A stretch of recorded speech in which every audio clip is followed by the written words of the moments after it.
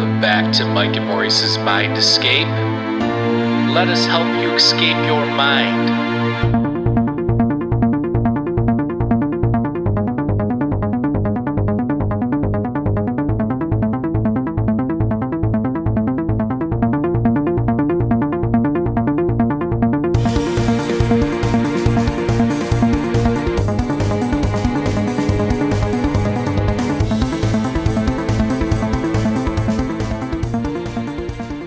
All right, folks, welcome back to Mike and Maurice's Mind Escape. We have episode number 128 today. We have Mike Brancatelli from the Mikeadelic podcast, and we're going to be doing a little bit of swapcast in here. And check out his podcast. I have the links down below the video. I also have his website down there. Check it out. And what's going on, man? Glad to have you on. Yeah, thanks for having me. Appreciate it. Yeah. How you guys doing? Good. How are you? Good. It was interesting. I first came across you. I think it was either on Twitter or I can't remember if it was on Twitter or maybe DMT World. I'm like, oh shit. I'm like, that's a sick name. I'm like, I wish I would have, because we have the same name. So I was thinking, man, that's sick. And then I looked at your logo. Like we had so many like similarity things. I never even heard of your. I actually was newer to podcasts like a couple years ago when we started, but then. I came across your thing. I'm like, that's pretty sick. And I liked a lot of the topics you were talking about. There's a lot of similarities and crossovers. So why don't you give people just a little bit of a background on your podcast and kind of how you got into it? Yeah, well, I was forced into it by the CIA. They told me, penetrate the psychedelic community and find out all the information you can about these kids hitting Deemsters and all the wooks. No, I just kind of, I started doing stand-up comedy in New York, and I was podcasting with a friend of mine, Dave Smith, who's on a couple podcasts, Legion of Skanks, and Part of the Problem was the show that I did with him. And I just I was experimenting on my own with psychedelics, listening to a lot of McKenna, getting involved, doing the research and experimentation as you do, and was like, man, I just got a lot to say about this. Mm-hmm. And so I started it up at the end of 2016, and then I went and drank ayahuasca in the jungle, came back, went back again, lived there for a little while, and I've just been doing it ever since. I love to do it. I love meeting new people like yourselves and podcasting and talking and it's been great. It's probably the longest thing that I've ever committed to, actually. Nice. How long you been doing it for? I think it's about 3.5 years, 4 years, something like that. Yeah. Nice. You said you lived in the Amazon? Yeah, for a little while. Yeah, about half of 2018, I lived and worked at a ayahuasca center in the Peruvian Amazon. Yeah. How was that experience? Like, was that eye-opening in different ways, or was it kind of what you expected? Meh, it was all right. Yeah. You know? No big deal. No, yeah, it was great. It was amazing. I mean, it was really. I wish I was still there in a certain way, because there's certain aspects of the civilized world, if you will, I guess, the Western world, America, where we live, that you miss. Yeah. But it was really amazing. Yeah. Yeah, that sounds pretty cool. Now, you talk a lot about like cognitive liberty, and that seems to be like there's different people talking about that kind of stuff. I know like Hamilton Morris is a huge proponent of that. It's just this idea that you can go skydiving, but you're not allowed to explore your own mind, so I think that's appealing to a lot of people that are into psychedelics, because anybody that's done them and uses them properly, I guess you could say, or with caution, I think they want to be able to just be free about it. And I think that that's something obviously that's been stigmatized for years of not being legal, and just what came out of the 50s and the 60s with all the testing and stuff. So what's your specific philosophy on it? You think people should just be able to do whatever they want as long as they're not harming anybody, or? Yeah, pretty much. And, we should ban skydiving though. That's where I stand on that. No, it was interesting. It was, I remember Michael Pollan, he's such a big advocate of psychedelics, and he wrote the book, How to Change Your Mind, really turned a lot of people on, a lot of straight people. And do people still say that? That's like a 60s term. Like, watch out, bro. yeah. But yeah, like a lot of like I guess psychedelic naive people or whatever, people that weren't exposed to that world. So I think he did a great debt of service doing that. But then he like wrote this article about like, hey, slow down now. Like there hasn't been a lot of research that's done. It's like, dude, like this isn't what it's about, man. It's about freedom, and I did this like mocking him on a podcast on one of my Patreon episodes where I went through all the things that we haven't done more research on, so that we should like ban them and stuff. It's like, right. Man, like staircases kill like 72,000 people every year. Did you know that we haven't done enough research? We better start doing more on staircases. So like all joking aside though, I think that really people should have you own your body, you own your mind, you own what's going on in here. Nobody else should lay claim to that. As long as you're not infringing on anybody else's rights to do the same thing that you would like to do, and you're not causing any harm, you should be able to do whatever you want. You should be able to drink heroin out of a fire hose if that's what you want to do. Yeah. What are those countries where everything's legal? I think those countries, like, isn't Switzerland or something fully legal with all drugs? Well, Portugal has a model, like a decrim model and a model for getting people help. Like if someone does have a heroin problem, that they actually put them through a program where they can help them and take care of them. And they don't criminalize, they don't make these people criminals, right. Which is, I think, really important. That's just a terrible thing to treat someone that way. Yeah. Mm-hmm. Well, I mean, we've talked about that obviously before, but let's keep it light tonight. No harm reduction stuff tonight. But in terms of your experiences and stuff, I think what's interesting about doing podcasts and having these long-form conversations is if you run a podcast, you get to talk to some of the people that you probably never thought you would have talked to, reading their books or whatever the case may be. Have you had anybody on that was like a huge hero of yours, or somebody that you're like, I can't believe I'm interviewing this person, or is there somebody that you want to? Yeah, definitely. I think that two people that come to mind are Charles Eisenstein and Christopher Ryan. And I think those two people for me are real inspirations of mine. I really like the way that they think. I like their work. I love their books, and it's been great to get to pick their brain and then also like become friends with them and just be able to chat like whenever, which is really awesome. Pretty surreal because I listened to. Are you familiar with Christopher Ryan? Yeah, he's been on Rogan. He wrote Civilized to Death and Sex at Dawn, I believe. Yeah. So he was just a guy that I listened to a lot of his show when I was in New York and walking during the day and doing stand up at night, and he would tell a lot of stories about traveling and psychedelics and just very good storyteller, and so it was pretty surreal to get to meet him and to have him on the show, and then I did his show, and it's pretty cool. Yeah, that's awesome. Yeah, I mean, I like the episodes he did with him and Duncan Trussell and Rogan all at the same time. Those are pretty funny. But yeah, he seems to be an interesting guy. I don't necessarily agree with some of the philosophies of some of the stuff he says, but that I like listening to all different types of points of view and just seeing, and I think he makes a lot of good points though too. But oh yeah, I don't agree with everything he says either. Yeah, no, which is great. Right. You get to hang out with people that you don't agree with and have some debate, some healthy debates sometimes too, which is nice. Exactly. Yeah. Yeah, I mean, there should be more of that. Obviously, we promote that kind of stuff too. Just trying to get at some sort of truth or maybe some common connection. So with the psychedelic stuff, like what's been fascinating you lately? Like is there any topic or any specific research that you've been paying attention to closely, or? I don't really pay too much attention to the research stuff. I mean, occasionally I take a peek and see kind of what's going on and stuff, but I think I think what I'm really more interested in is the community that's being formed.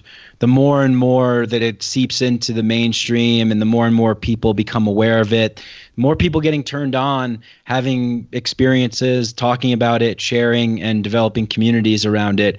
Like, I'm part of this community now called Isolation Tank, which we do these live streams on Facebook every Friday night, and it's a bunch of psychedelic people and conscious people, whatever. Sure. And it's great to see that, especially in this time with this fucking pandemic. So it's good. I like the bringing people together aspect of things, and then I just do them myself. So I like to really, have my experiences and go from there. Yeah. Yeah, I mean, do you have a particular one that you enjoy? Do you have one that stands out as your favorite? Different ones for different occasions, I think. I like to, ayahuasca and mushrooms. I like going in and doing deep work and, like bigger doses. And LSD, I think, is just great for having fun. And I would kill to be like at a show right now on a couple tabs or something, it's fun. MDMA is great as well. I'm a big fan of ketamine. I also use that in sort of a therapeutic way as well. And I think DMT. I'm not huge on DMT because I'm too afraid that I'm gonna go over the edge a little bit with already how I am. I have a hard time conforming to the normalcy of this reality. So DMT is a scary one for me sometimes. Yeah, I mean, that was what the other thing I was going to ask you is, we've been talking a lot about like the entities, and there's people that see the entities not just even on DMT but other psychedelics as well. What's your take on that? I mean, you talk to a lot of the same kind of people, and you research and look at and read all certain kind of stuff we do. Do you think it's part of our subconscious or part of our own brain kind of speaking to us, or do you think that there's something external going on? Everything is a part of us. We're not separate from anything. So we always bring something to the table. I like the way that Robert Anton Wilson talks about it, where he's, he says, he thought he was receiving transmissions from Sirius at some point in like the 1970s. And he went around asking different people. Like, I asked a monk and he told me this. I asked a priest and he told me this. I asked, some psychedelic hippie type people and they said this. And then I went to this. So everybody has their take on it. Right. And right. I think that colors the flavors of the experiences. And I like the magical, mythical storytelling aspect of it. And I'm not too interested in a stagnant or static definition. Mm-hmm. What is it? Well, I don't know. It is what people say it is, right. I suppose. Right. Well, yeah, it's both the McKennas, they both said, if you're having the experience, it's real, whether it has some sort of implications in the real or non-altered state world. I mean, that's a different story. But I was just curious. Self-transforming machine owls. Yeah. It was weird? I was watching this documentary on Ted Kaczynski, the Unabomber on. Oh yeah, one of my heroes. Netflix. His voice is almost identical to Terrence McKenna's. It's freaking creepy. The first time I'm like, this sounds like Terrence McKenna talking right now. It's so creepy. But I love listening to Terrence McKenna talk. Yeah. When you said you were into comedy too. Now, are you still doing comedy? Are you still part of that world, or not really? Or I'm currently not. I'm like a lawyer that's currently not practicing right now. I'm on sabbatical. I haven't been on a stage in a club in a couple years, mainly because I went backpacking around Southeast Asia, and then I came home and I went to Peru, and so I haven't really been around. And then since moving to Denver, but I like the vehicle of the podcast. Mm-hmm.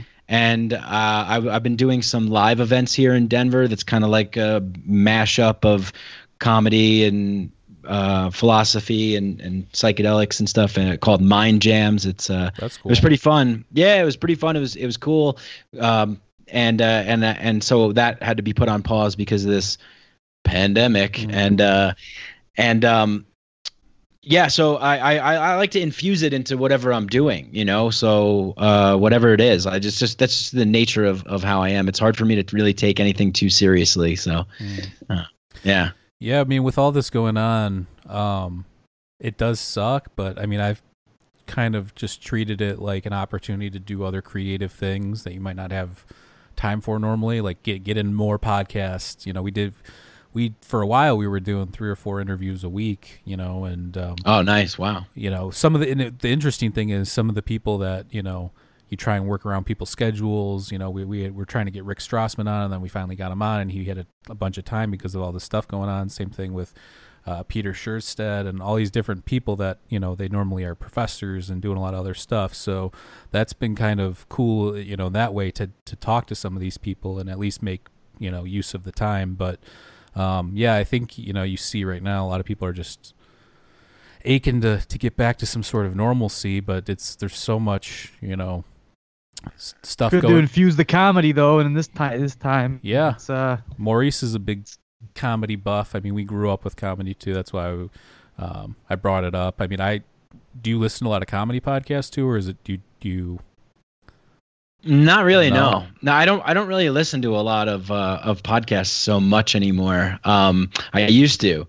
See, I would rather do that than watch TV now at this point. I would rather listen to like a decent conversation than watch, some idiots on TV, to be honest. Yeah, totally. I mean, I can't remember the last time I actively watched television. Right. I mean, occasionally I'll watch a series or something on Netflix or HBO or something like that. I mean, I like Rick and Morty. I watch that, big fan of that show. And that's a real mind melter. I love it. Yeah, I love it. Yeah. I watched the Midnight Gospel. I thought it was pretty good. Yeah, I started watching that. I haven't finished it, but that's pretty off the wall. That one. That's Duncan Trussell's. That seems right up your alley with. That's the Trussell one. Yeah, the animation one. Stuff. Yeah, it's pretty wild. It's like a heavy dose. Like you can. For me, I could only take it in dosages. Like I had to. Get 2 episodes. I don't think you're able to binge it. It's just so intense. And the one guy started an offshoot, right? The one now he's got a new show that just came out too. I think I don't know what it's called, but oh really? The one guy. I don't know. I think it's the one guy that does the voices. I don't know. I have no idea, but there is a new one. I saw it on Hulu or something. But yeah, Rick and Morty's funny. I like how they implement a lot of like science and like quantum physics type things and just things that you wouldn't see in like a normal cartoon. Actually, Futurama was a little ahead of its time in terms of I love Futurama. I mean, I like The Simpsons too, but I think Futurama really hit the nail on the head. Yeah, I've seen a couple of them. Maybe I'll dive into that next because I never really dug in so much. But what I've seen, I've liked. Yeah, it's some good stuff. Even if you go back and watch the older ones, it's not like, oh, this is rough to watch. It's still pretty good. But the comedy thing is definitely picked up over the years, though. I mean, I remember, obviously you watch Rogan and then you get introduced to all these different people. But now it's like I watch Tiger Belly, which is Bobby Lee's. I think Bobby Lee's super funny. He's one of the funniest people out there. I'm surprised he doesn't even have a stand-up special, but I like that one, and I like what's the new one? I like Santino's Whiskey Ginger. Oh yeah, he's good. Yeah. So I mean, I definitely love all those guys. They do good stuff. I like the New York guys too, but it's like I like the Legion of Skank guys and like who's the other guy? Mark Norman just came out with a new special today. That was oh yeah, Mark Norman. It's lunch, baby. Hey, yeah, I'm a programmed comedy robot. He does talk Give like me a that. Joke. Oh my God, yeah, he is. He's like that. I used to see him around a bunch in New York, and Tim Dillon is a guy who's cracking me up lately, man, and. He's another New York guy, and he was on Rogan. Dude, I don't know. Rogan's like, so even like when Norman was on and when Dylan was on, like some of the jokes just fly over Rogan's head nowadays. Yeah. Like it's like he's not picking up on Joe. He's old. You're getting old, Joe. Well, I just think he's got his hand in so many different things, you know, in terms of like he probably wants to spend a lot of time with his family and also do like the hunting thing and also do the MMA thing and also do, you know, it's just at some point you're gonna. I mean, we've all been there where we've extended ourselves so far that it's like something's, well, you know, lacking. But yeah, but he's got all those clones, you know, him and Elon Right. cloning. Yeah, Rogan's probably got like 10 clones of him. So I don't know how he does all the shit that he does. It's crazy. Well, I think a lot of people though with the whole Rogan thing is that they liked it better when he was talking about pyramids and aliens and, you know, all that. And I loved it too. That's how I got into his show, because that's what we talk about on our show. And that's actually that was how we got into it. Like I'm like, I want to do a podcast, but I want to do it only on the topics that I like, that like Rogan does, or, you know, Duncan Trussell, or all these different guys. No MMA. Yeah, like just not right. No MMA. I like comedy. I like all that stuff, but I want to do just these interesting topics, the ones that I would only want to listen to. So that was kind of right. Yeah, like 2014, 15, he would have like Graham Hancock and Rupert Shelton that would come on, blow your mind with some crazy shit. And yeah, that those were fun. Yeah, he started to turn. There's an interesting, I think there's like one episode where I remember thinking he's starting to change his views, which was the Andrew Weil, or Andrew Weil. Yeah, Andrew Weil. And it's just like, because Andrew Weil was talking about like taking LSD when he was younger and possibly that helping the pigmentation so he could then get like tan, because he never was able to get tan to that point until he had that experience or something along those lines.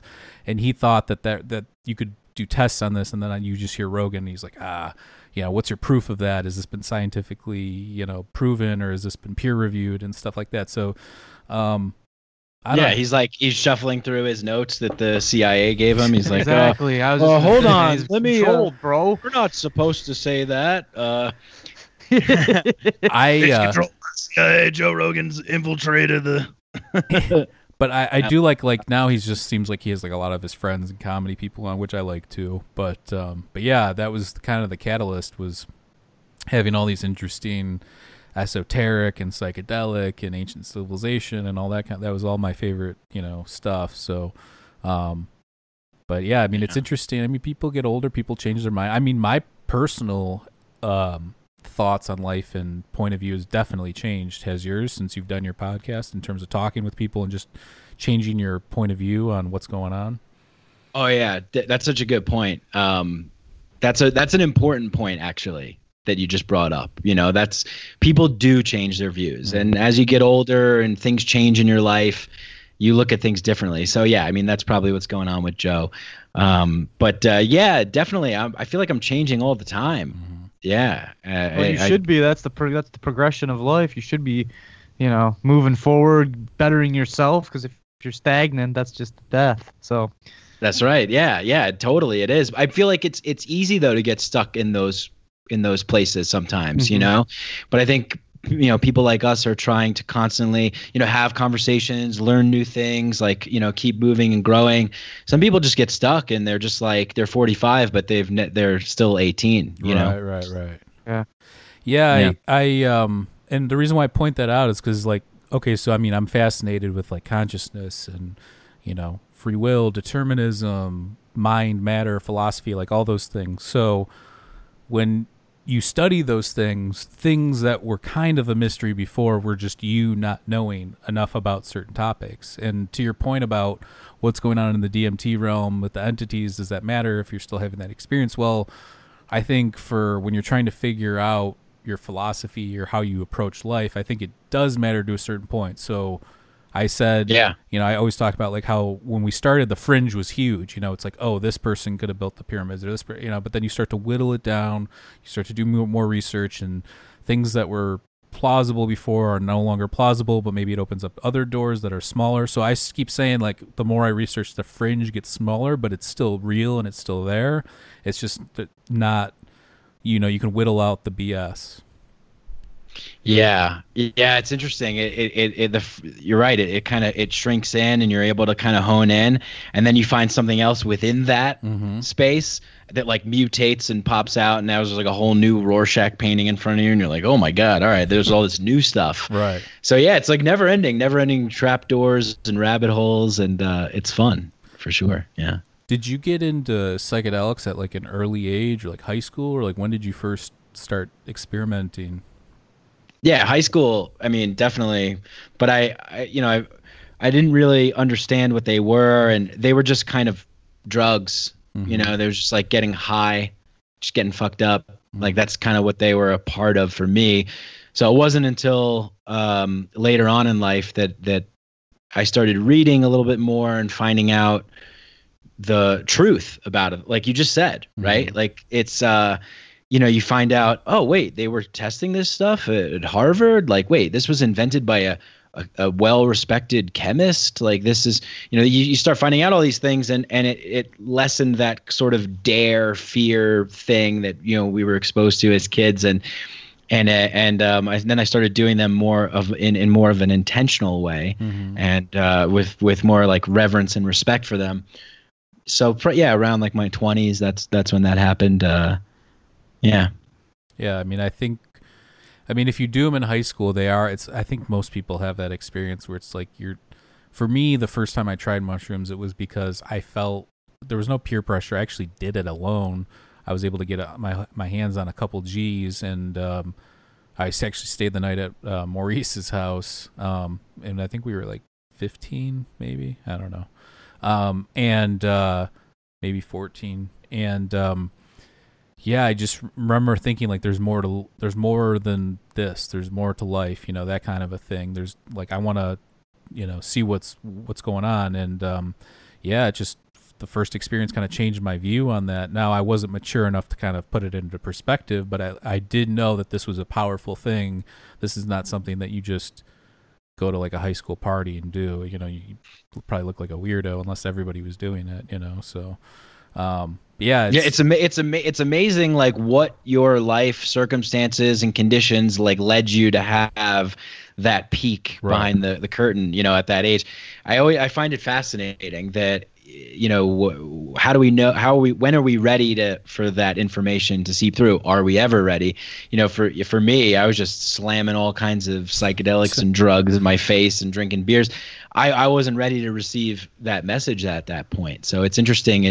I wonder like what life circumstances and what things that you were exposed to, what was in your reality tunnel that was allowing that insight to occur. It's me and Michael were reading the Electric Kool-Aid Acid Test. I think we were juniors. I don't know if you've ever read that book, but just reading something like that and seeing how these people were taking LSD and then having this collective consciousness. We were also, heavily into jam bands or, improvisational rock and roll, and getting together in that atmosphere and kind of feeling that collective consciousness. So we knew there was something there. We knew there was something true to this whole taking a substance and leaving your norm, but then it took a while to really understand what truly that was. So yeah, nice. I think the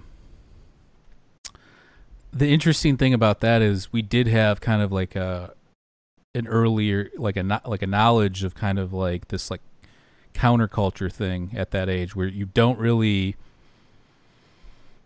Most people we talked to just took these things as drugs, but we were, we're into jam bands, we were musicians, we're into Fish, Grateful Dead. So there's this almost like esoteric or occult nature to it that we were aware of, reading, like he said, Electric Kool-Aid Acid Test and Fear and Loathing and like all these different counterculture and psychedelic books. And even the people that we were listening to, like Fish and even Fish, like Oysterhead, the band, they talking about John C. Lilly and songs. So it's like, who's John C. Lilly? And we look it up like, holy shit. Like this is like the late 90s, early 2000s where there's not really a lot of stuff. There's no internet to connect with people about these kinds of things, So, it's crazy to see how far things have come. Yeah, that's awesome. Yeah. So like, what was roughly how old are you? You're in your 30s, 40s, early 30s? Yeah, 30. I'm in my 30s. Yeah. 30. I'm 35. Yeah, same here. We're beautiful. We're both Mike. We're all the same We're both age. Italian. Yeah. There we go. Yeah. But yeah, I so you have almost the pretty close perspective, except maybe growing up elsewhere, of these things. So what was your go-to resource back in the day? Was it Irwoods, or what were you looking at to get your information? Well, back when I was in like high school? Yeah, like that, or did you not? Oh, dude, I wasn't. No, I was, I was learning as he went. Yeah, I was just living like there was no tomorrow. He was Hunter S. Thompson, man. I mean, yeah, I really, I didn't have such a great home life. There was a lot of trouble at home, and I didn't like school.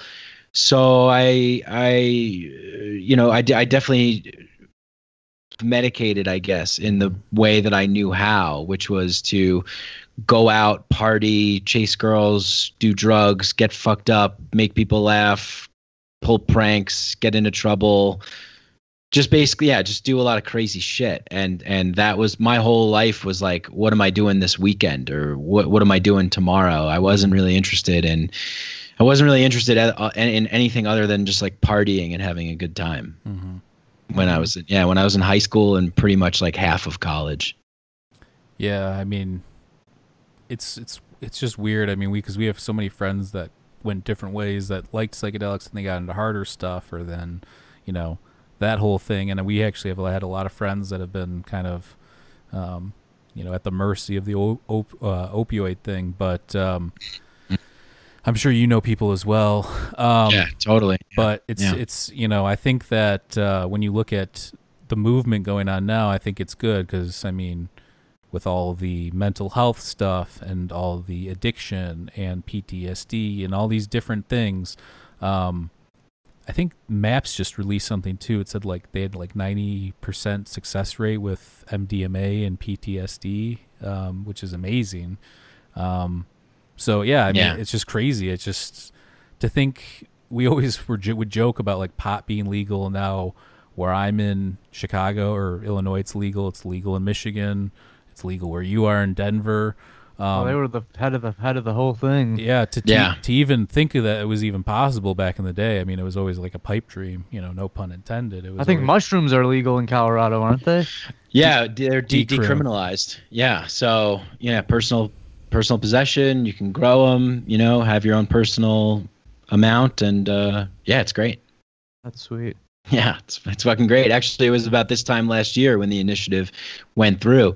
We had a watch party for it, and the initial results weren't looking good. And I remember we went out to like a somber lunch the next day with Ryan Maneuver of Decriminalized California. He was up here, and a couple other people, and we were just like, what are the next steps? Like, what are we gonna do?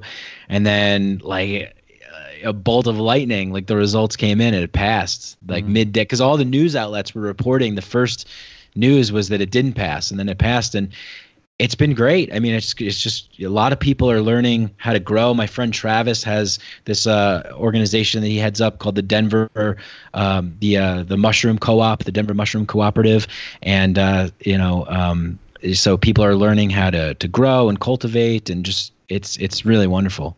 Good atmosphere here. Yeah. Beautiful. Yeah, and it's all these things.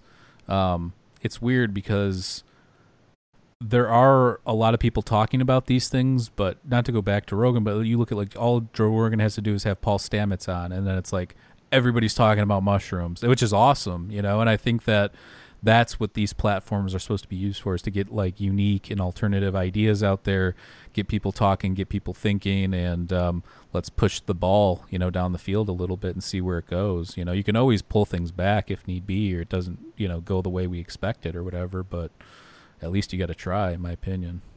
Oh yeah, 100%. Yeah, definitely. I mean, that's what I love most about podcasts and YouTube channels, and just anywhere anybody's creating anything where there isn't a gatekeeper or people telling you what you can and can't, that kind of crap. I'm so that's over with. Mm-hmm. So yeah, I mean, Rogan's done so much for like everything, like where we are right now. It's amazing what his show has been able to do. Yeah. And even he still promotes all that stuff. Even like we said, he doesn't talk about a lot of that stuff. He still promotes those ideas, and he still has all the psychedelic people on. But I think when you look at like other topics as well, like consciousness and stuff like that. So do you think about those things? Because you mentioned you're not really into like the research side of things necessarily, but like when you have these crazy experiences, whether it's like mystical or something you can't explain, do you try and put it into like scientific terms ever, or is it just something like it is what it is kind of a thing? Yeah. I was just watching a comedian, I forget who it was the other day, who was like, it is what it is. Oh, it was the new Jerry Seinfeld special. I'm a big Seinfeld fan. His new special is not so great, but he had a couple of hits. I mean, yeah, he's just this weird thing now where he's like, everybody's worried about where the phone's going. Yeah, it's a caricature of himself. Yeah, totally, exactly. Yeah, it's like he's doing him an impression of him, of Jimmy Fallon doing him. That's like, it's a, yeah. But yeah, no, I do like to find out what is happening, and like, you know, what the Beckley Foundation is doing, and Imperial College and Hopkins, and you know, I know a lot of people working in those spaces, and so it's fascinating to always see what's happening there. But I think for myself, I don't like to bring too much into my experience, and I don't like to try and reduce it to too much outside objective scientific material so much, you know. So I'll give you an example. I guess like when I found out about ayahuasca, I found out through Rogan. I remember him having Aubrey Marcus on, and Aubrey's talking about these dragons and this thing and these stuff, and it's like that sort of, in my opinion, I don't necessarily really tell too many stories on my show of the trips that I've had and stuff like that, because I don't necessarily, I think it's tricky, because then you bring that into the experience, and that sort of colors the experience and shapes the experience to be molded in somebody else's way, or it sets you up for expectations like, man, I didn't see any dragons, like this is bullshit, you know. All I got was like deep childhood trauma healing, fucking bullshit, you know. Right. All I did was uncover the truth about where all my pain and suffering comes from, but I didn't see any elves. Bullshit. Yeah. So I like the model of I guess it would be Gabor Mate's model of compassionate inquiry, and a big proponent of the integration. There's a lot of great people that do work with that, and so yeah, I guess if anything, I'm more inclined to go in a therapeutic route, you know, than a scientific one. Although they're kind of related, they kind of mingle. But I always try and make sense of my experience in terms of what it means to me. You know, I think psychedelic experiences are very similar to dreams. You know, in a way where there's things that are happening within ourselves, how we perceive the world. You know, the sort of totality of our entire human experience comes together in symbolic and linguistic forms and colors and sounds and pictures. You know, as Campbell says, like a lot of the dreams that we have are conflicts of energy within the body. And so, you know, same thing with Carl Jung, who he got a lot of that stuff from, is that it's trying to sort of interpret the symbols and the meaning. What does it mean to you? You know, what is the significance of this to you? And sometimes you don't know, and then you seek outside counsel. And if the person's good, they allow you the space for that to unfold and to come to life in your own understanding of it. Sure, that makes sense. Yeah. Well said, sir.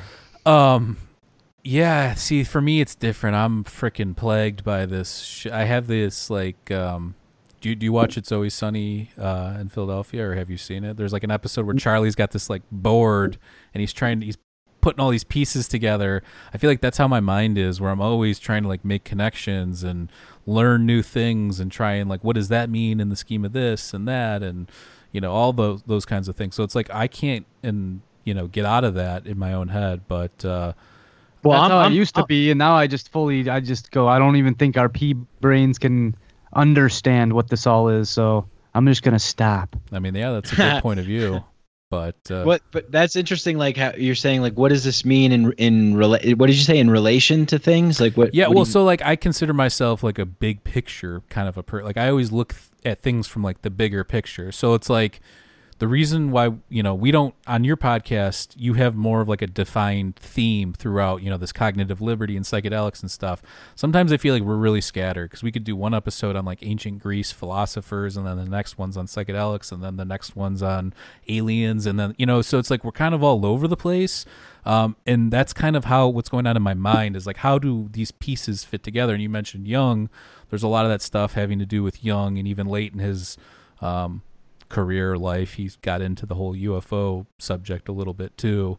But it's just one of those things where it's like, what do all these things, what's the teleological point? Like, how does this all fit together? Does it even fit together? Is this something that we created where purpose is a creation of mankind? So maybe it doesn't necessarily mean anything, but in a way it would still mean something because we're still here, you're still living. So it's, there's a lot of contradictory thoughts even within, some of those thoughts.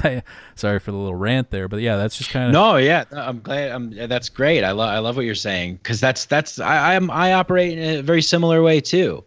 Yeah, I do, and I think that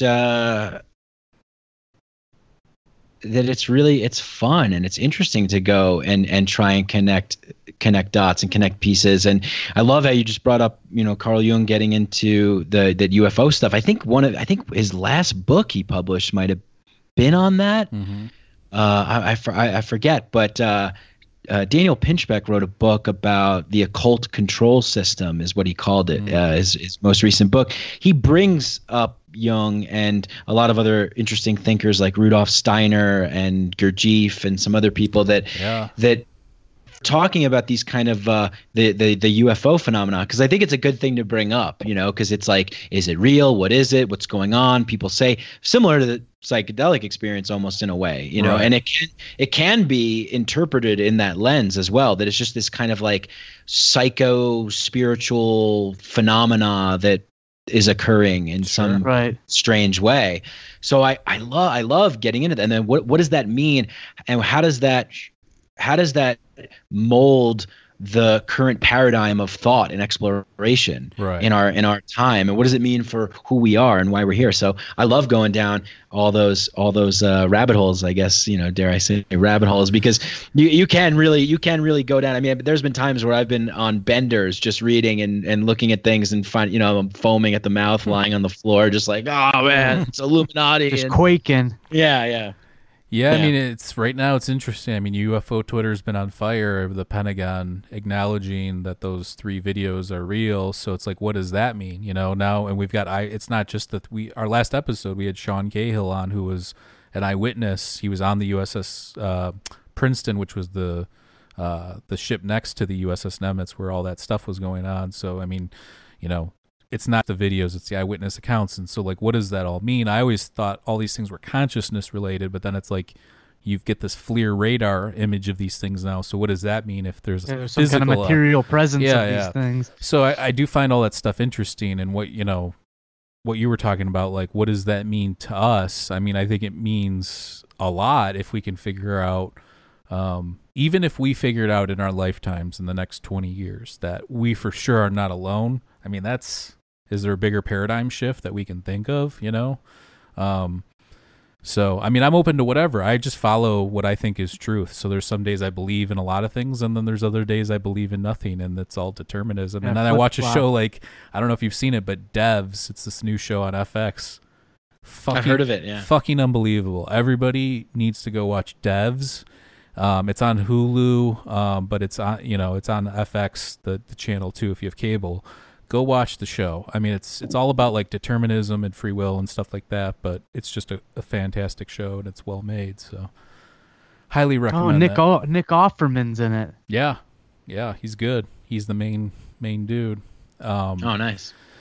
But yeah, so what do you think though about the whole UFO stuff? And I'm sure you've had weird experiences in psychedelic mode too, where maybe you didn't see UFO, but maybe there's something like alien in nature. Do you believe that there is some sort of presence, whether it be interdimensional or from a different universe, or do you think that that's all just part of this consciousness weirdness that we're trying to figure out? Well, I saw a UFO when I was 13. Okay. So it was, summer night, me and my friends playing basketball like late into the night and standing on the edge of my friend's driveway, just hanging out. And someone noticed something in the sky, and it looked like a star, but the way it moved, it was insane. I mean, I've never, seen anything like that before in my life. It just kind of darted across the sky, stopped, and like darted back, like extremely fast, stopped on a dime, and made these zigzaggy type darts, and then it just vanished. That's crazy. Yeah. So I don't know what that is. Like, what is that? Is it like a collective This was hallucination? New York? Yeah, in the suburbs of New York. So it is, to me, it's an unidentified object in this. I don't know what it is. I don't know if it's this kind of like psychic phenomena of a collective consciousness that's like been primed and conditioned to see something, and pattern recognition, and we're supposed to be alert for danger, so we project this, that, whatever, or if it's actually little, gray aliens like in their ship popping in, or if it's a multi-dimensional sort of, I don't know. Right. I don't know. Or is it us from the future? We got to get them all out there. That's right. Yeah. Yeah. Is it the Pleiadians coming here? Is it the reptilian? Who is it? But yeah, I totally. I believe that. What is it? What does the Joker say in The Dark Knight? He's like when you. My father. Yeah, well, he's like things get stranger. I forget the exact line, but yeah, it's just like reality. Like, this is strange. We live in a fucking strange place, and so I'm willing. Don't you wake up? You're like, this is magic. Like, we're living, breathing. Like, think about what we are. We are the product of stars. Like, we exist because stars exist. We're dust.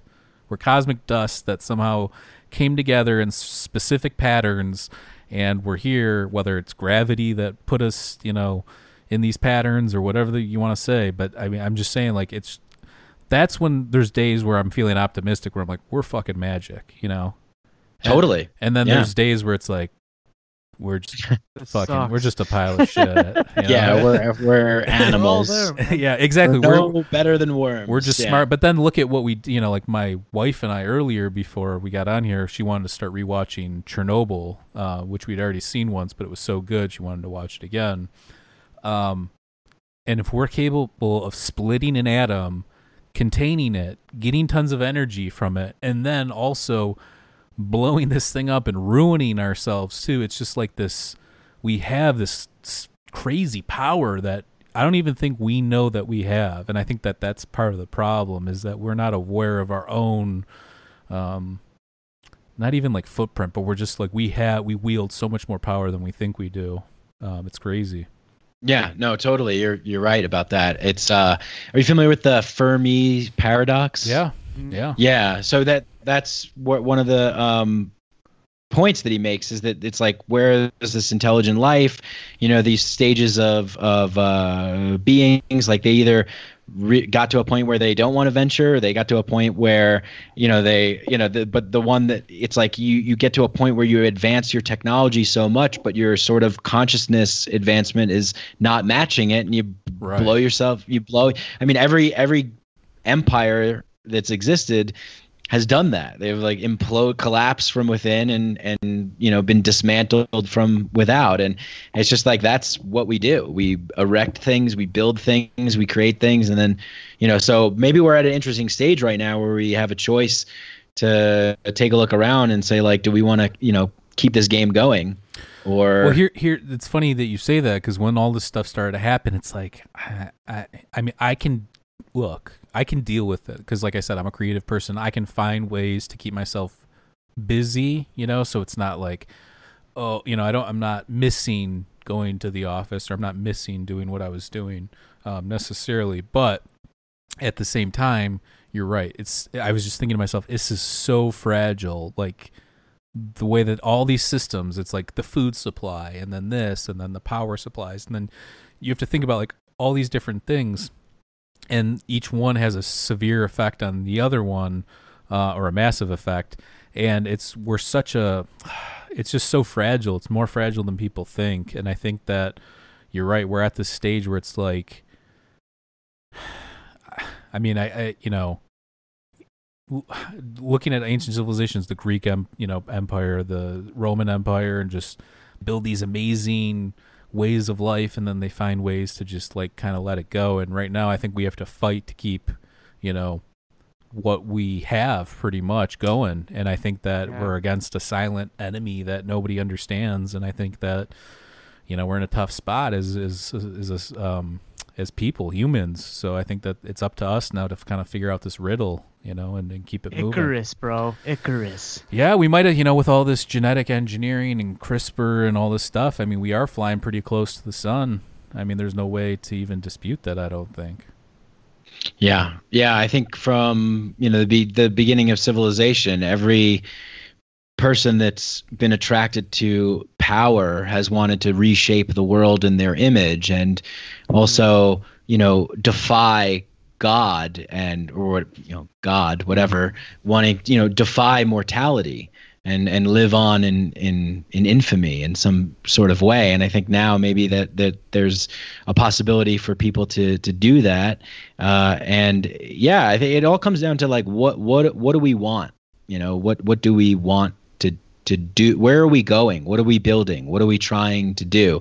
You know, all these fragile systems that you mentioned, they're all held together. They're all they're concrete in the fact in which they function, right, and they manifest things in the material world in which we live in. But they're all abstract in the sense that they're held together by belief, right, by our collective belief in them. You know, we believe these things, that, you know, believe in this way and in this way of doing things and these systems. And it's like Douglas Rushkoff. He talks about how do we want to, you know, we don't want to be slaves to technology. We don't want to work for the machine. We want the machine to work for us so we could be more human, so that we could have the things that we've desired having since we came out of the caves, which is more efficient ways to do things, more leisure time, you know, things like that. And so, yeah, we have to, like, this is a great time, I hope, like, for people to pause and reflect and say, like, where do we want to go and what do we want to do and why, you know? Yeah, and even you have, I forget the guy's name, but the guy that wrote the book, he's been on Rogan too, and just talking about how we're stuck in these jobs, and that's the reason why there's so much depression. It's like you're forced to go to this shitty job and listen to your boss talk a bunch of shit, you know, while you're just trying to do your job and make a living and just scrape by. And that's why there's so many people depressed. There's so many people unhappy because you're not living. Is it Noel Harari? Oh, Harari? Yeah. Sapiens? Yeah.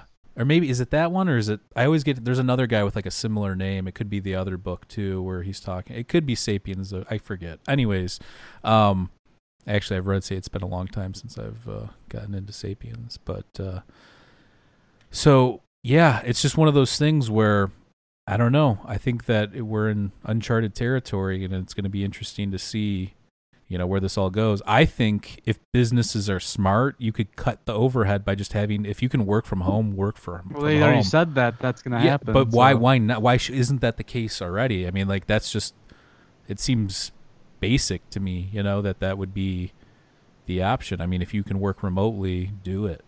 So, yeah, I mean, I would challenge the very notion of that particular kind of work to begin with anyway, right? It's like, you know, I think that one of the authors I mentioned is Charles Eisenstein, who's written a lot of books that I like. One of them that comes to mind is The More Beautiful World Our Hearts Know Is Possible, and David Graeber, who wrote Bullshit Jobs.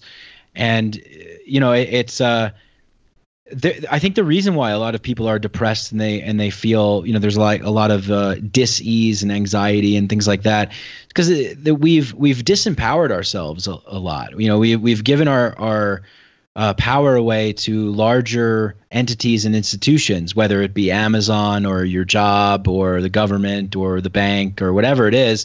You know, the average person doesn't know how to really do basic kind of human things. Like, I mean, I don't know how to grow my own food, you know, I mean, I don't, you know, so when shit hits the fan, you know, and people are scared, they want to be taken care of, but that sort of perpetuates this old system that I kind of think has, you know, we've reached a point. It's like, do we want to be the Ray Kurzweil singularity, you know, matrix world, or do we want to maybe think of better ways where we can utilize technology and we can have all the cool things that we enjoy, throw out the things that we don't like, and then integrate some of the old sort of archaic revival notions into a more harmonious existence that makes us feel good about being alive. You know, I think when you have a psychedelic experience, you know, a lot of the common themes are like love and connection and oneness and diversity and novelty and color. It's like, yeah, let's bring that into the world. You know, the default mode network in the brain is quiet. It's making other parts of the brain talk to each other. Let's do that with society. Let's quiet these default mode networks, get people mingling and reclaiming their humanity, what it means to be human. That's sort of where I land with that. So I really would like to reimagine all the kind of concepts in which we've built and that we've become used to. Sure. Yeah, but I think though too is like that's why these podcasting is important, because you're having a long form, real conversation, and maybe we're not in the same exact place right now, but we're face to face. We're able to see each other and react to each other, and I think that that's what's getting lost more and more is this idea of sitting down and having a real conversation with somebody. And like, you know, I think people miss that, and they take it out, you know, their frustrations on the fact that that doesn't exist anymore by going online and like talking shit to people and commenting and negative stuff. Even you mentioned love and psychedelics. I don't even think that those things go hand in hand. Do you know how many, pieces of shit I've seen on psychedelic forums? It's like, dude, you claim to have had like ego dissolving and, oh dude, I know, you know, I've had so many great experiences and I'm such a psychonaut, but then they like talk mad shit. It's like, you can't, you know, I'll see somebody post one thing and like how amazing their ego death was, and then they're talking shit to other people on other comments. So it's like, that's my biggest problem with that whole thing is I do think psychedelics might have even had a hand in like making us self-aware and bringing introspection and like, I got to get my shit together, you know, even maybe whenever we first started doing them. But I do think that there's some people that don't react that way to them for whatever reason. Oh yeah. It's just a drug, or it's just doing this, and they don't care about other people regardless of, and I guess that's fine too, but this idea that you can just take these things and then become like an enlightened, nicer soul is, you still have to do work on yourself. You still have to understand your own mind. You still have to understand yourself. And I think that that's where a lot of this stuff gets, and I don't like to rant about it. I do talk about it a lot, but I'm just shocked every time I see that. It's like, if it's one thing, if it's political, you kind of expect that, you know, on political posts and people fighting, you know, with one another, but it's another thing to see it in like psychedelic forums and stuff. I just think we all just need to be a little bit nicer. And if you think DMT entities are an external thing and some other guy thinks that it's an internal thing and it's just your brain chemistry or whatever, have an honest conversation about it. There's no reason to call each other names or like shit on each other. So yeah, totally agree. Yeah, totally agree with you. Yeah, I thought when I first entered into the psychedelic community, whatever that is, I that it would be everyone, you know, on the same page, on the same wave. Yeah, like we've left all the bullshit behind, right. You know, we're, you know, but yeah, no matter like what does Alan Watts say? Wherever you go, there you are. You know, it's like you're there you are. You're everywhere you go. Every situation you get into, every organization, every group of people, there's always going to be the same group of people as the last place that you were at. You know, it's just, we always bring, that's what we do. We humans, we interpret things in different ways, and we feel really special and important about them, and we got to convince other people. And but maybe it's just maybe it's a growing phase too. Maybe now, and especially now that could be a 19-year-old kid. I don't know the age of some of these people. I'm just seeing what they could be, you know.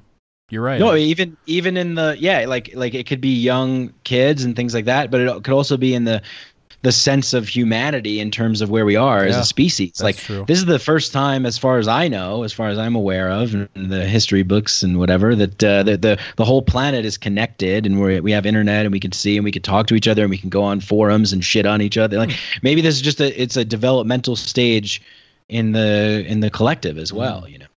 Maybe. Yeah. Maybe not. Yeah. Maybe we're just shitty people. I mean, it is this whole thing, this whole phenomenon is new of being able to connect with people from across the world and listen to all these other viewpoints and stuff like that. So, I mean, you're getting a heavy dose of even a lot of stuff that you might disagree with. So, yeah, I mean, I definitely understand that. But again, it's just like, I don't know, man. I just see like a lot of like nonsense for no reason kind of stuff, and it's just what are you doing? I mean, I'm not gonna lie. Back in the day when I was a little bit younger, I was more hardcore into sports than I am now, and I used to fight with people. Oh, this team's, I got my team, like that whole thing, and then I would rattle off all the stats and I'll do the whole thing, and it's just, I'm like, one day I'm like, what am I doing? I don't even really, whatever. It is what it is.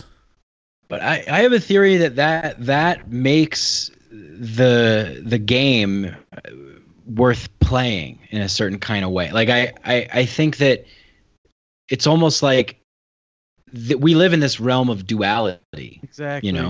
Yeah. We live in there's this great book I quote it often, Finite and Infinite Games by James P. Carse. It's one of my favorite books, and he says that there's finite games where there's a definitive start and a definitive end, and there's a definitive winner and a definitive loser. But there's the infinite game, which is the game that keeps going. The point of the game is to keep the game going. And the way that I interpret that is like living in the realm of duality in our lives right now. We are bound by limitations. We're bound. Like I can't just get up and start flying right now, although that would be awesome. But there's these limitations, and games are fun because they have rules, borders, boundaries, and limitations. And it's fun to go up to the edge of those, but to completely disregard them, then you wind up in the sort of infinite formless realm, which is great too, but it's an entirely different thing. So I think like for the infinite game is like, as a human species, like let's continue this thing. Like, let's see how far we can take it. But within this, there's all these little games that we can get into, which kind of makes it interesting and fun. For some people, that's arguing on the internet. For some people, it's rooting for a sports team. For some people, it's just having like a vigorous debate with a friend or whatever. It's just weird, man, because I was like one of the most diehard. I mean, I could tell you everybody's stats in hockey, football, basketball, baseball. I mean, pretty much that's all I did for a long time. And then I'm just like, it actually, when I started getting into all this stuff, I started to kind of wean out that stuff. I still watch my Red Wings. They suck, but you're in a new game now, my friend. Yeah. You can't just buy the Russian 5 and win multiple cups. You got to actually do a little bit of drafting now. But I was obsessed with that stuff too, man. Like I was a beer drinking Yankees fan, I was fantasy football, fantasy sports. I knew all the stats. Yeah. Just now I'm not, not so much. Yeah. It's interesting. It is interesting too that I talked to a lot of people that have a kind of a similar path where they were like kind of passionate or into something before, and then they got kind of into these topics, and then these topics kind of. Well, these are more meaningful to you. Well, they're meaningful, but there's so much to unravel. You almost can never get through it all. As where sports or whatever, there's only so much to. You're like, when's the next game? Like because you're waiting for that next dopamine drip, but you can create your own dopamine drip with these topics because you can literally sit there all day, read new stuff, esoteric stuff, psychedelics, whatever it is. You can keep going deep on these topics, so it's almost like an infinite. Right. Portal. Yeah. Welcome to the infinite game. It's a new one. It's like a new game. It's like, oh, this game's fun. Right. Instead of a guy with a stick. A guy with a stick. Kevin likes those games. That'd be great if like you smoked DMT and you just went in there and they were like playing baseball. It was just like they're like, what? We got a stick and we're what, would you expect some profound thing to happen? Right. That's simple. Yeah. I love talking about things in using the language of games and stories and myths and metaphors. I feel like that's, to me, that's how I like to paint things. Sure. In that way. Yeah. Is there any like? Are you a big George? Go ahead. I was gonna say, are you a big George Carlin fan? Oh yeah, I love George Carlin. Yeah. Yeah, he's cool. He's awesome. Well, he's dead, but he lives on. He lives on for the internet. Yeah. Is there anything specific in terms of when you're talking about these like myths, is there like a specific myth or something that you kind of hold true to, or maybe some sort of ancient wisdom or story or something like that? It's a good question. Yeah, I mean, I think that I do really like the. It's hard to pick one, but I guess maybe what I'll say is that well, I love the myth of Prometheus stealing fire from the gods and bringing it to mankind, and even the biblical story of Lucifer and that whole thing, and I just think that these stories really help us understand who we are and how we think and what we feel for the times in which they are created. I think that Campbell was like a big proponent of saying that there's no unifying myth for our time now. So we have to kind of create a new one. Sure. Because the myths of old were for those people in those places for that time to help inform them of the values and the morals of the society and the culture. And I like the idea of creating stories and giving images and characters to our place in time. Yeah. So yeah, I think Hero it's with 1,000 Faces is actually pretty universal if you go through and look at it, compare it to a lot of the mythology throughout our history. Yeah, the monomyth. I think that says a lot. Is it Rupert Sheldrake's theory of morphic resonance that is the reason why, or is it the kind of way that we are as human beings, like that we develop these things? That the fact that there's pyramids in Egypt and there's pyramids in Mexico, and this tribe had this myth. That's an accident, man. That's just because that was the easiest way to build pyramids, is just one block at a time and then up, because that's what archaeologists say, so that's what we should just believe. There you go. Now, let me just preface, I don't believe aliens built anything on the planet, because why would you build stuff out of even limestone or crude, tooling marks and stuff like that? If you were some badass alien, you'd be laser cut and stuff. It would be, and while there's a lot of stuff that fits perfectly together, the alien thing I don't believe in. But I do believe that there are lost civilizations and stuff we just don't know about the ancient civilizations and their technology and stuff like that. That I wholeheartedly believe. But yeah, it's that's a fascinating one that we talk about a lot for sure, is the whole megalithic structures and ancient civilizations, and what were these people thinking about, like what were they doing? I mean, I've never been to the Great Pyramid, but it's on my bucket list, and it's definitely one of the sicker things out there to see for sure. Yeah, I'm a little. I had a very intense ayahuasca experience that took place in Egypt, which was pretty wild. So I'm and scary. So I was I'm like a little. I would love to go, but I'm a little worried of like what would happen if I went in some weird way. Yeah. If you we had one of the listeners of our show reached out and said the first time he didn't have any like knowledge of like Mayan stuff or anything like that, but the first time he smoked DMT, all he saw was like Mayan depictions and glyphs and all these like different iconography and shapes and stuff. Have you do you think that there's anything to that in terms of somebody not being aware of like the civilization stuff, but then somehow smoking or ingesting these drugs and then or these substances and then having these crazy experiences that have almost like a some sort of I don't even know, like an archetype experience or something like that? Yeah, totally. It's happened to me a bunch. What do you equate that to, do you think?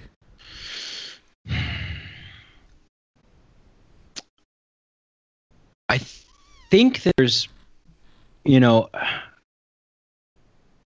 I think what I believe is that I've been here before, and that maybe not me as who I am, but something, soul or whatever.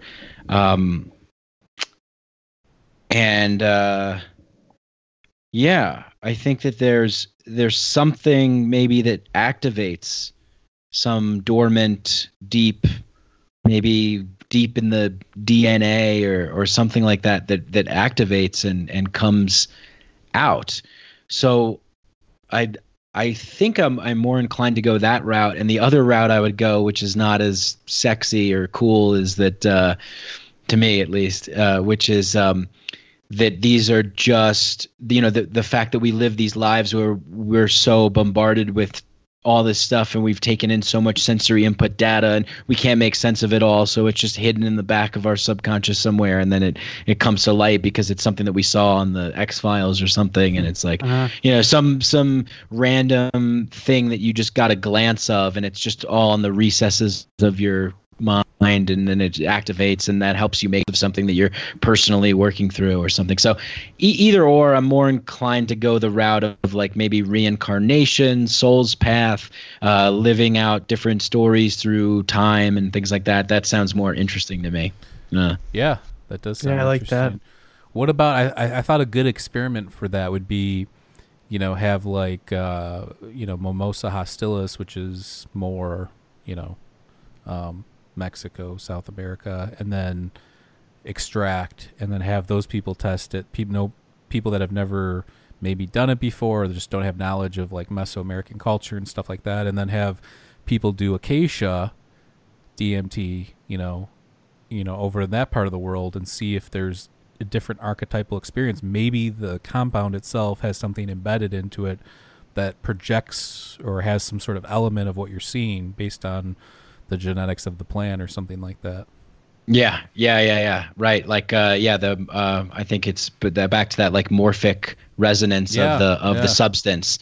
So it's bringing in this kind of shared collective memory, and it's, these things don't produce the effects that we experience them if we don't ingest them. So there's like some kind of symbiotic relationship that we have with them that produces a particular kind of effect. So that's interesting. It's we're bringing something to it, the plant's bringing something to it.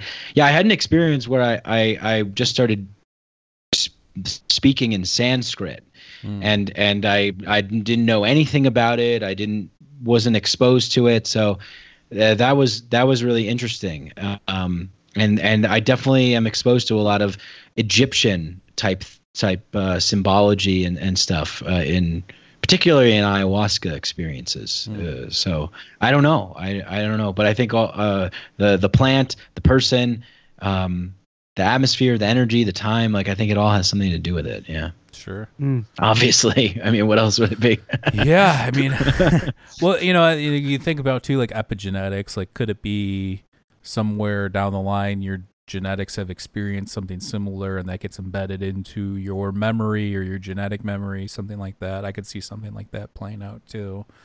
But lots of cool stuff to, dive into with all these kinds of things. I mean, I think that, when you look at where all this is going, I think it's heading in a direction where, you have the medical research, and then you have the people that are like moving legalization along. And then, I mean, I look at ours as like, we're just trying to have intelligent, interesting conversations on these topics. And then hopefully people listen and become more interested in like the esoteric or mystical or even scientific. Percolate the mind. Yeah, the scientific nature of some of these things, and it interests them to dig deeper. And I think that's should be the goal with all this stuff too, is have all these different things working together. Yeah, everybody plays a part, I think that's an important part of the equation, is you have all the elements that you talked about. They're all important. Yeah, for sure. Yeah, and the great thing I like about, what you guys are doing, what we do as podcasters is hopefully maybe someone gets exposed to this that would have never gotten exposed to it if they didn't stumble across what you were putting out, at a particular time, or, they knew. I'm fascinated by this idea of, like the reality bubbles that we live in, and the reality tunnels that we create. So, it kind of introducing something new into that equation, I think is great, and then there's all the other aspects, as you mentioned, which are all equally as important. Yeah. So before we wrap it up here, so you do your podcast like one episode, is it an episode a week you do? Yeah, something like that. I usually do a bonus episode for Patreon, and then I'll do a regular episode released, and about once a week. And and then I do these new live shows now that started going down. Yeah, that sounds cool. Now, I was gonna say we actually have a comedy channel too, Fat Earth Comedy, and we've been doing some podcasts while we've been in quarantine. Go check out if you like Tim Dillon stuff. You'll like because it's like off. It's very off the wall. It's if you're not, if you're like light on the funny bone, I would not check it out. But if you're looking for some grotesque, we got some raps in there and stuff. But you should pop in for one of our podcasts if you're down. I mean, I'm down. Yeah, cool. Yeah, I'll get your information from Mike later. Nice. Yeah, that sounds awesome. Yeah, it's right up your alley. I mean, if you like all the stuff that you say you do, you'll definitely like their channel and what they're doing. I actually don't. I was lying. I don't like it. Well, it's a nice front. Yeah. No, I love it. I love off the walls. I love going absurd and being crazy and getting. Well, he does this thing where it's called Top Cities, and I don't know if you've been doing it. Obviously, with everything going on, I don't think you are. But when he does these top city things, these people get pissed off in these cities because it's like check out this, and it's showing like the worst features of each city, but it's supposed to be like it's good. Almost like one of these travel montages that you see these people on Instagram put out. But it's like of a specific city, and these people get really irritated because the city I live in, the city council actually got a hold of this thing and they put it on Facebook. They're like, these people are making fun of our town, and we like the city is right next to Detroit, and it's right off of 8 Mile, and the crime is just rampant. Everything I put in there is true, and I show actual sites. It's not like I'm like showing Detroit and saying it's Harper Woods. It's all actually from the city. But yeah, it caused quite the uproar. Good. I mean, that's what it's all about. You know what I'm saying? Yeah, like the more uproar, the better. Exactly. But yeah, no, I'm gonna check out your podcast. I didn't really get a chance to, Michael. I didn't even know we had a guest coming on here till yesterday. But I like your humor and stuff. I'm gonna check your stuff out and leave you some good comments and whatnot. Well, I'm glad that I like a good when someone's surprised. Yeah, it's good. So yeah, we only know one comic that. From our area is just Dave Landau, right? Yeah, you ever heard of him? No. I think what is he? He does something with like Anthony. He does that Anthony Cumia show, whatever his name is. Anthony Cumia. Yeah. I don't know. Yeah, he was like after Artie left, he took over as the co-host. Oh, okay. Yeah, I'm not familiar with him now. But we went to we were in high school with him at the same time and stuff. But yeah, really? Yeah, he's pretty funny. He's been on like Last Comic Standing and stuff, and he's a pretty funny guy. I don't know if he's out in New York now or whatever, but how's the comedy scene out in Colorado, in Denver? So, there's some stuff going on. They have one of the best comedy clubs I think in the country. I know a lot of comics love coming to do the Denver Comedy Works. Denver Comedy Works. It's a nice club. I've been there, and it's like. Really, they make you put your cell phones in these like pouches when you come in. So there's no distraction, and just the way that it's set up. You want to be in a dark room, the light on the stage, and it's great. And they're I think I've heard Shab talk about that one because I think he's from that area. Yeah, I mean he sucks, but other than I will say, have you seen King of the Steen podcast with Theo Vaughn? I mean, I don't know. I like Theo. Dude, Theo, but they make fun of each other the whole time. It's actually pretty funny. Theo is probably one of the funnier, more unique comics that I've heard in a long time, where he's got like a completely different style than you would. I just don't know anybody that's that weird the way they talk. Like he's got the weirdest words. Like you wouldn't expect people to use these kinds of words in the same sentence, but.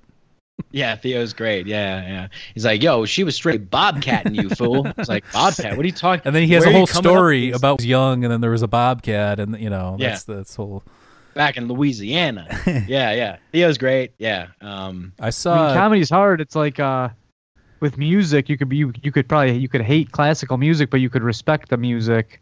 With comedy, we put a lot of our stuff up on Reddit, and some people enjoy it, and some people destroy you. It's an interesting world out there. I'm sure the stand-up is even is even more brutal at points. Well, yeah, Patrice O'Neal, one of my favorite comedians of all time, is dead now. But he, he said that if you're not making 20% of the room hate you, you're not doing it right. Mm-hmm.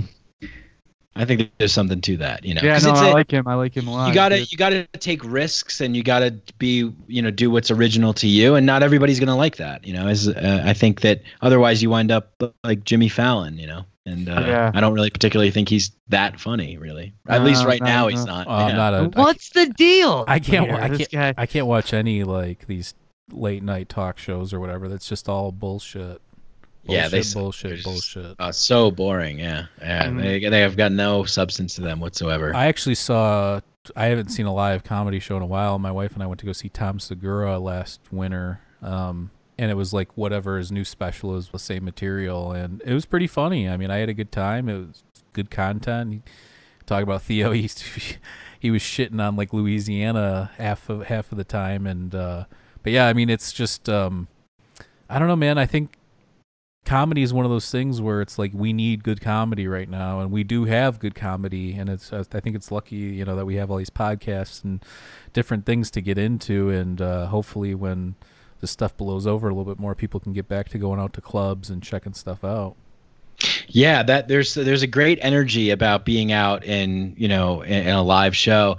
But some people even I like their podcasting better than their comedy. Yeah, for sure.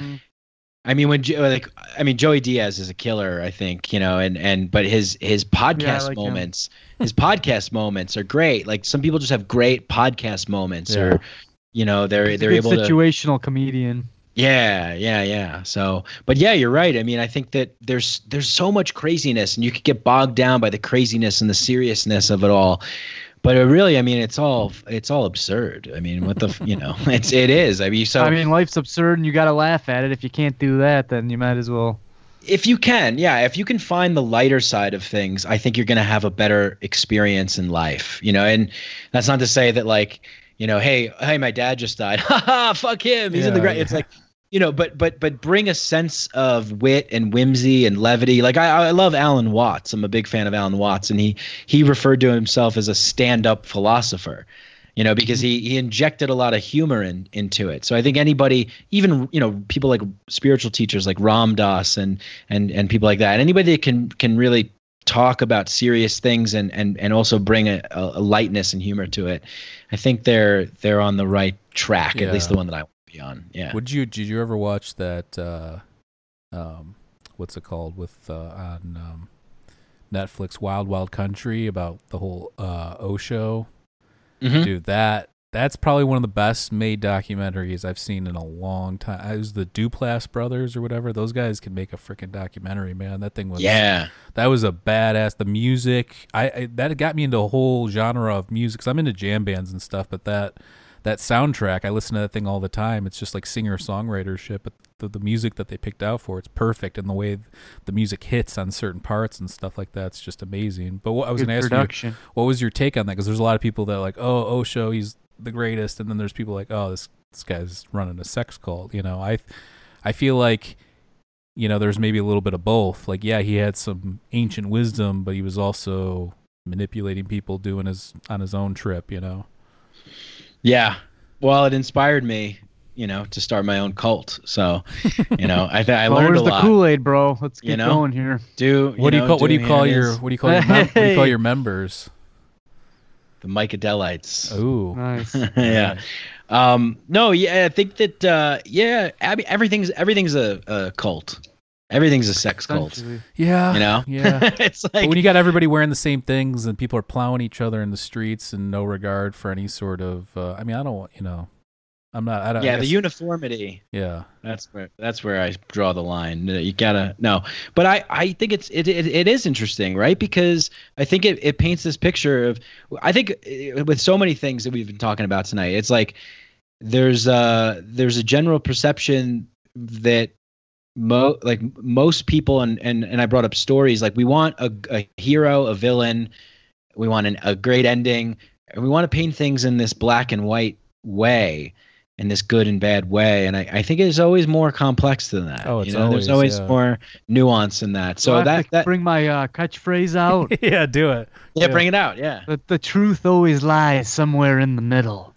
We did an episode on ancient Greece, and I was talking about like Aristotelian philosophy and how Aristotle is always about the gray and the middle, and it really sang to Maurice. Yeah,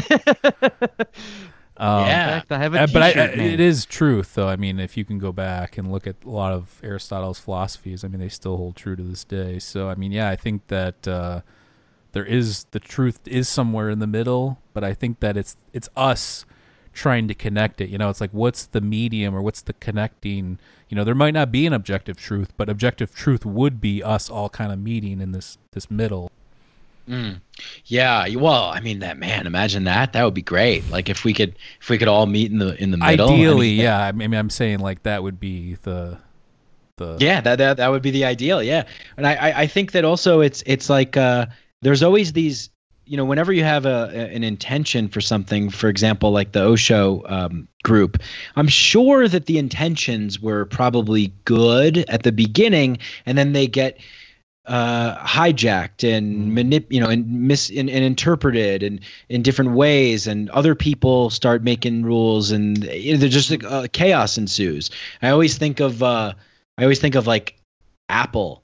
When they first came out, they had this ad, 1984, we're taking down Big Brother, IBM, right. We're the little guy. Now they're now they've become that thing. Right. Like you either live long enough to be the hero, or what is it? You either live long enough to see yourself become the villain, or you die a hero. Yeah. Or whatever. I think I butchered that, but yeah, I mean, I look at like the United States government. It's like, hey, this was a great idea. Let's give states autonomy, and we'll be this arbitrary. And now it's like, I mean, we're far away from those principles.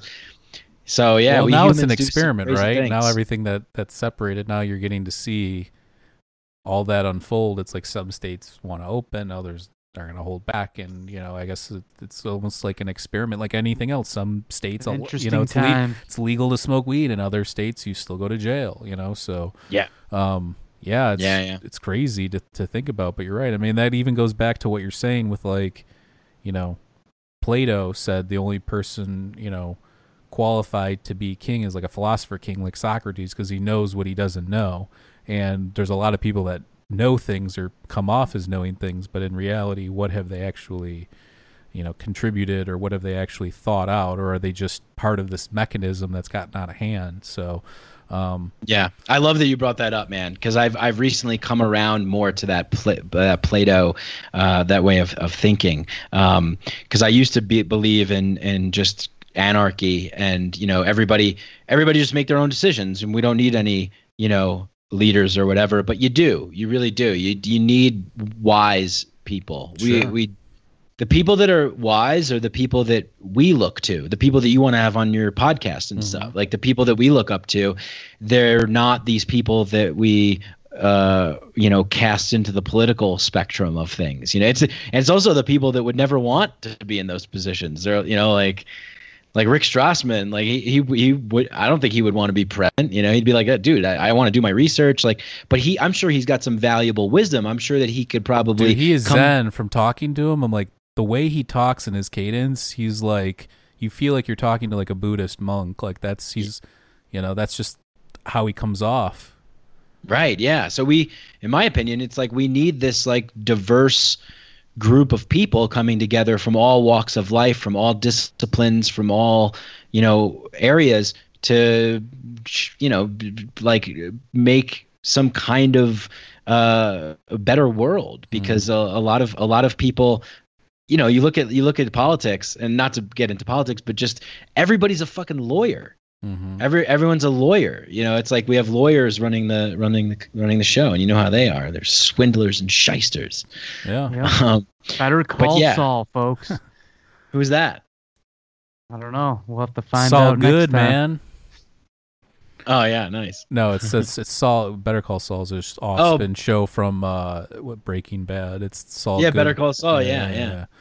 But yeah, I watched the first season. It's dude, this latest season's pretty good. You should check it out for sure.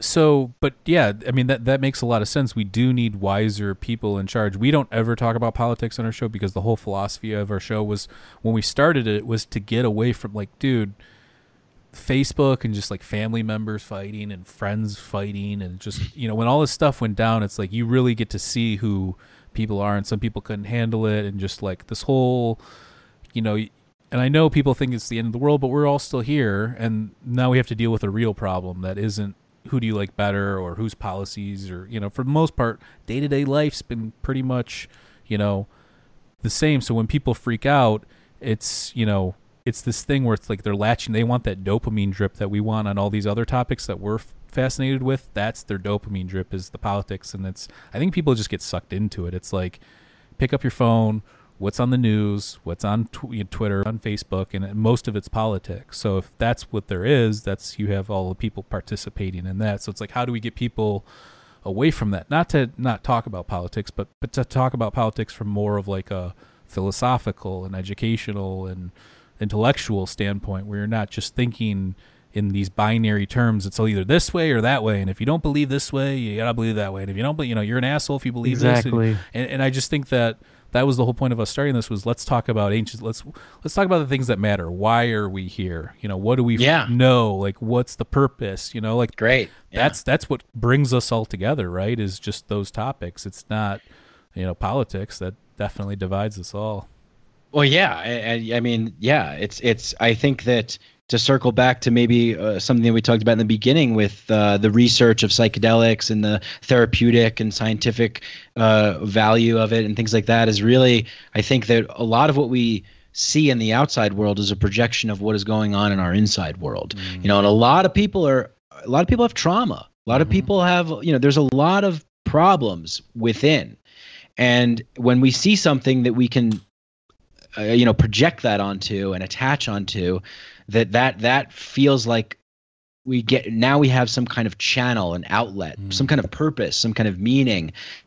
And so, yeah, maybe the key to sort of us getting together to be in this middle ground, to talk intelligently and have healthy discourse and debate, comes from more access to psychedelics and therapeutic, more alternative healing modalities, and getting people proper integration and therapy. I mean, I think that you know, the whole world has PTSD. You know, is like you almost have to live in this crazy, chaotic world that we have. So rather than maybe projecting and spewing all of our shit, we'll go inside. We'll be able to come to the table a little bit more balanced. Maybe. Well, that's the hope, right? Or that's the goal. That'd be nice. Yeah. It would be very nice. I think that let's shoot for that, you know? Like, I mean, it doesn't hurt, right? I mean, like I said, we can go down this path, and if something comes up and something's no bueno, or part of it, or one substance, or whatever the case may be, you know, you figure it out, and you know, you go from there. So I think that people are just scared of what they don't know, and this is something new, and you'll always have a little bit of a pushback, but we just got to keep having the conversations, and, you know, let everybody play their part, and let the thing unfold. Yeah, scared of themselves. Yeah, you know, really is that that's what it comes down to. You know, and I've been there. There's been, you know, there are parts of myself I didn't want to look at. I mean, still to this day, I'm still, you know, I go on healing journeys with psychedelics. Like you know, it's hard to confront yourself in the complete truth of who you are and where you've been and that, you know, so that would be a major step for the masses of society, and, you know, to confront the inner demons, to confront the truth, you know, because what we're seeing right now is the resistance. You know, if you're having a challenging psychedelic experience, it's most likely because you're running from something, or you're not, you know, you're resisting, and what resists persists, and that sort of thing. So yeah, I hope that there's more of an openness to other ways of approaching life and new kinds of healing modalities, which is interesting because this pandemic, they've deemed certain businesses essential and, you know, other ones not. You know, chiropractors, Reiki healing people, acupuncture, non-essential, right? But these are certain kinds of modalities that people feel gives them a sense of healing. Cannabis shops are still open here, I'm pretty sure. They're booming, baby. At least that's essential, you know. Right. Oh, yeah. Yeah. So one more thing I wanted to ask though before we get out of here. I don't want to take too much of your time, but your one picture I saw, you've got Machu Picchu in the background. So were you there recently or? I was there in no, it wasn't 2 years ago. Okay. Yeah. What was that like? Yeah. Man, it was great. Yeah, it was. I love Peru. I lived in the jungle for a while. I mean, it's magical, absolutely magical. Living with the Shipibo people in the Amazon is just a magical experience. And then going to Cusco and to the Andes Mountains and hiking through the mountains and then doing the Inca Trail up to Machu Picchu. Man, when I first arrived at Machu Picchu, it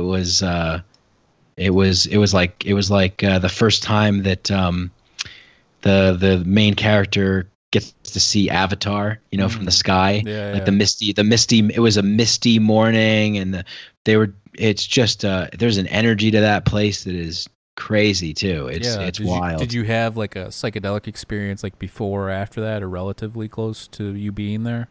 Mm-hmm. Yeah. I drank ayahuasca like a week before. Yeah. So what was that like to have that experience and go there? Was there anything like that came to your mind, like some sort of epiphany, or it was just like an all-encompassing feeling of being there, like an energy, or?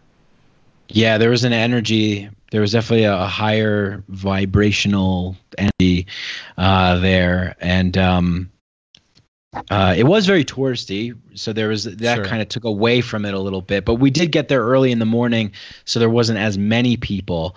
I have a problem with like the people that just want to go there and take the classic picture. Yeah. Hey, put it on my Instagram. See, I would love to like sit on one of those stones and like meditate or something.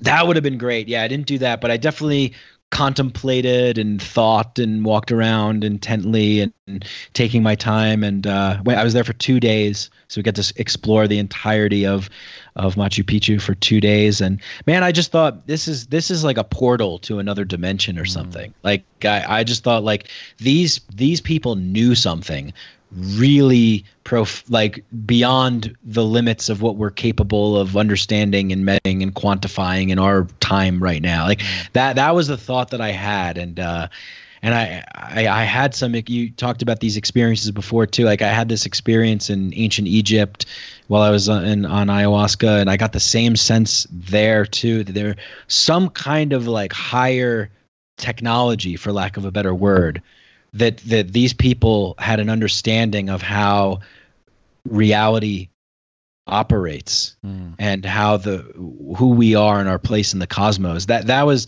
it was like I got an information download or something, but I couldn't make sense of it. It just was a feeling and intuition. Yeah, that's always fascinated me too, and I know a lot of people say the same thing as you, and I think that maybe that there definitely, I think that there's something to that in the sense that you are going, well, you're there, you are there at the exact same point, where those people were doing it, not in time, but in the location. So you're talking about morphic resonance. There could be something to that. But there also could be something to be said too about what you were saying about having just some knowledge that we couldn't even fathom now. And I think that maybe that would have to do with the fact that we use technology, we depend on technology, we do have all this time and space to think more and use our brains, which is like this amazing supercomputer, but it can also be used against us without, we don't have complete control over it. So when you look at what you were saying, I think that makes sense from the standpoint of there could be, I don't even know how to describe what I'm actually trying to say. There could be some connection to like almost like the many worlds thing, where it's like you're in the spot and it's not in the same place in time, but in that same spot where all those things are just around you and you're just not aware of. There's something in the air, or there's something magnetically, or whatever the case may be. Vibration. Definitely. I'm so glad that you said magnetically. I felt that. I felt this magnetism. This sort of magnetic energy. People say that about Egypt too. People that have been like to the top of the pyramids and stuff like that. There's even some anecdotal evidence about a guy standing at the top and getting shocked from holding something up and kind of conducting that static that's in the air, that electricity. So yeah, that's definitely, as I was wanted to ask you about it, because I know anybody that I've talked to that's been to a real megalithic structure somewhere on Earth has had this feeling of like this energy, this almost like some weird energy that you can't really quantify or explain because it's new, because, you know, obviously you're not like an archaeologist, so it's not like you're there all the time. So well, part-time archaeologist. Yeah. Like Indiana Jones. I teach like an hour of class and then jump out the window. Yeah.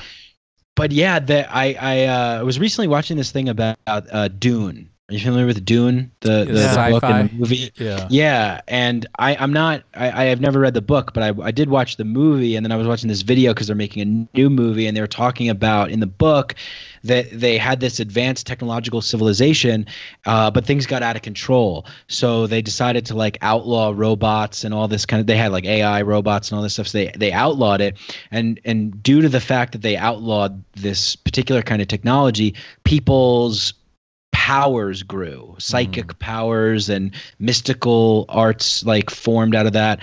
And I thought that to be really, really, really interesting, because I think about sometimes how we outsource a lot of our cognitive processes and things to the computer, to technology. We just kind of offload, that. And is it so it gets back to this question of like the middle way, the balance, the path of like how do we utilize this cool stuff that we have, but we also develop the innate kind of human gifts that we're born with to kind of merge in this symbiosis of psychic, mystical, spiritual, technological development. I think maybe that's what they figured out in some of these ancient civilizations. Maybe that's what they had going on. They figured out this balance maybe for a particular period of time. No, that makes a lot of sense, and that's definitely something I've thought about in the past. So all you have back then is to look up at the stars, so you understand how the stars work.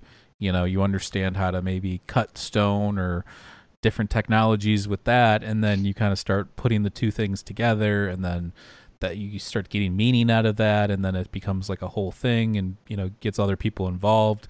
I definitely think that's a good point. Just imagine if we didn't have any technology, just having to go outside, at night with no light and just being able to see like every star in the sky, no matter where you are in the world. Oh, I love that. I oftentimes dream of leaving the city to have more of those experiences because they're so powerful. They're so powerful. Yeah. Oh, I'm fucked here because the glow of Chicago. There's a red glow coming off of Chicago. You can't avoid this thing. Just keep your eye open for the Mothman. Yeah. Hey, you talk about Mothman. Remember, there was all those Chicago Mothman sightings. Exactly. Now there's a pandemic. I'm not, saying that there's any, but the Mothman's associated with, harbinger of doom. Yeah, I think what you said is with the red light and that kind of stuff. Like there is something that Rudolf Steiner talked about this in the early 20th century about how the introduction of technology was decreasing the spiritual accessibility for most human beings. He does talk about that.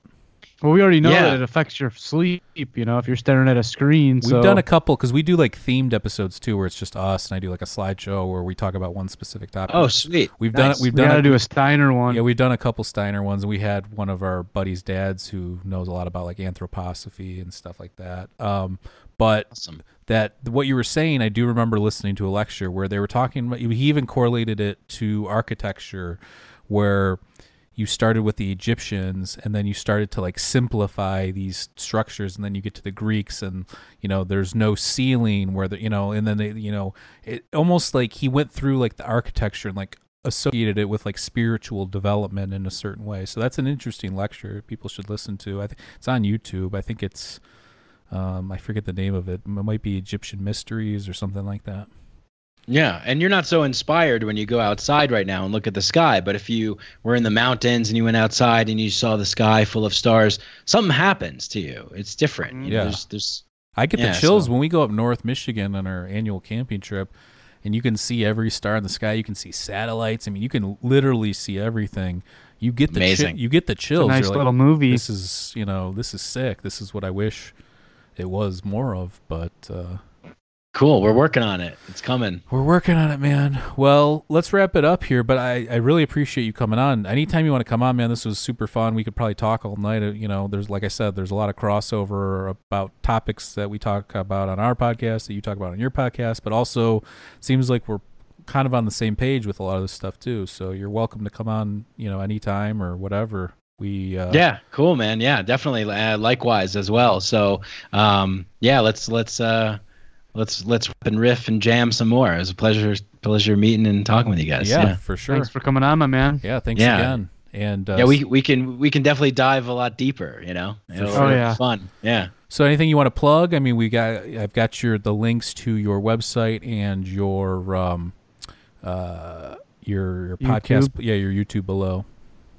Oh, YouTube, YouTube's.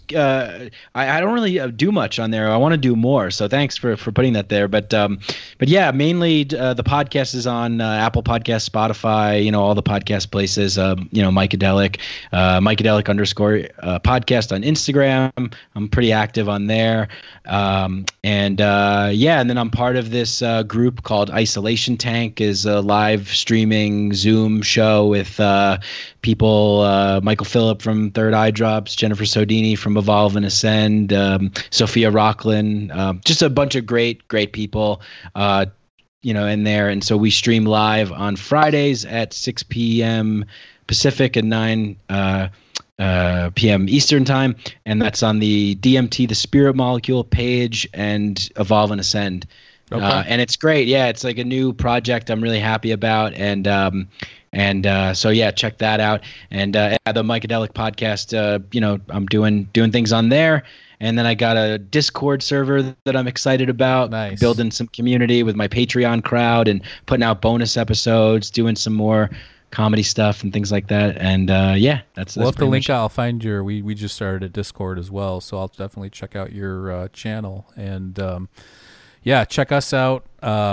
Subscribe to our channel, like the video, check us out on Patreon at patreon.com/Mike and Maurice. I just recently put some stuff up on there, and our website. I'm actually going to be working on our website too. I don't love it, so that'll be changing soon, maybe even a different URL as well. But and we'll catch you guys next time. We're going to get the super volcano one in. I promise. I know I keep saying it, but I had some stuff that working on, big announcements coming up with that as well.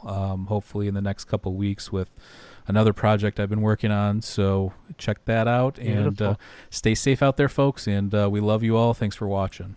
Peace. Cheers. Thanks. Peace.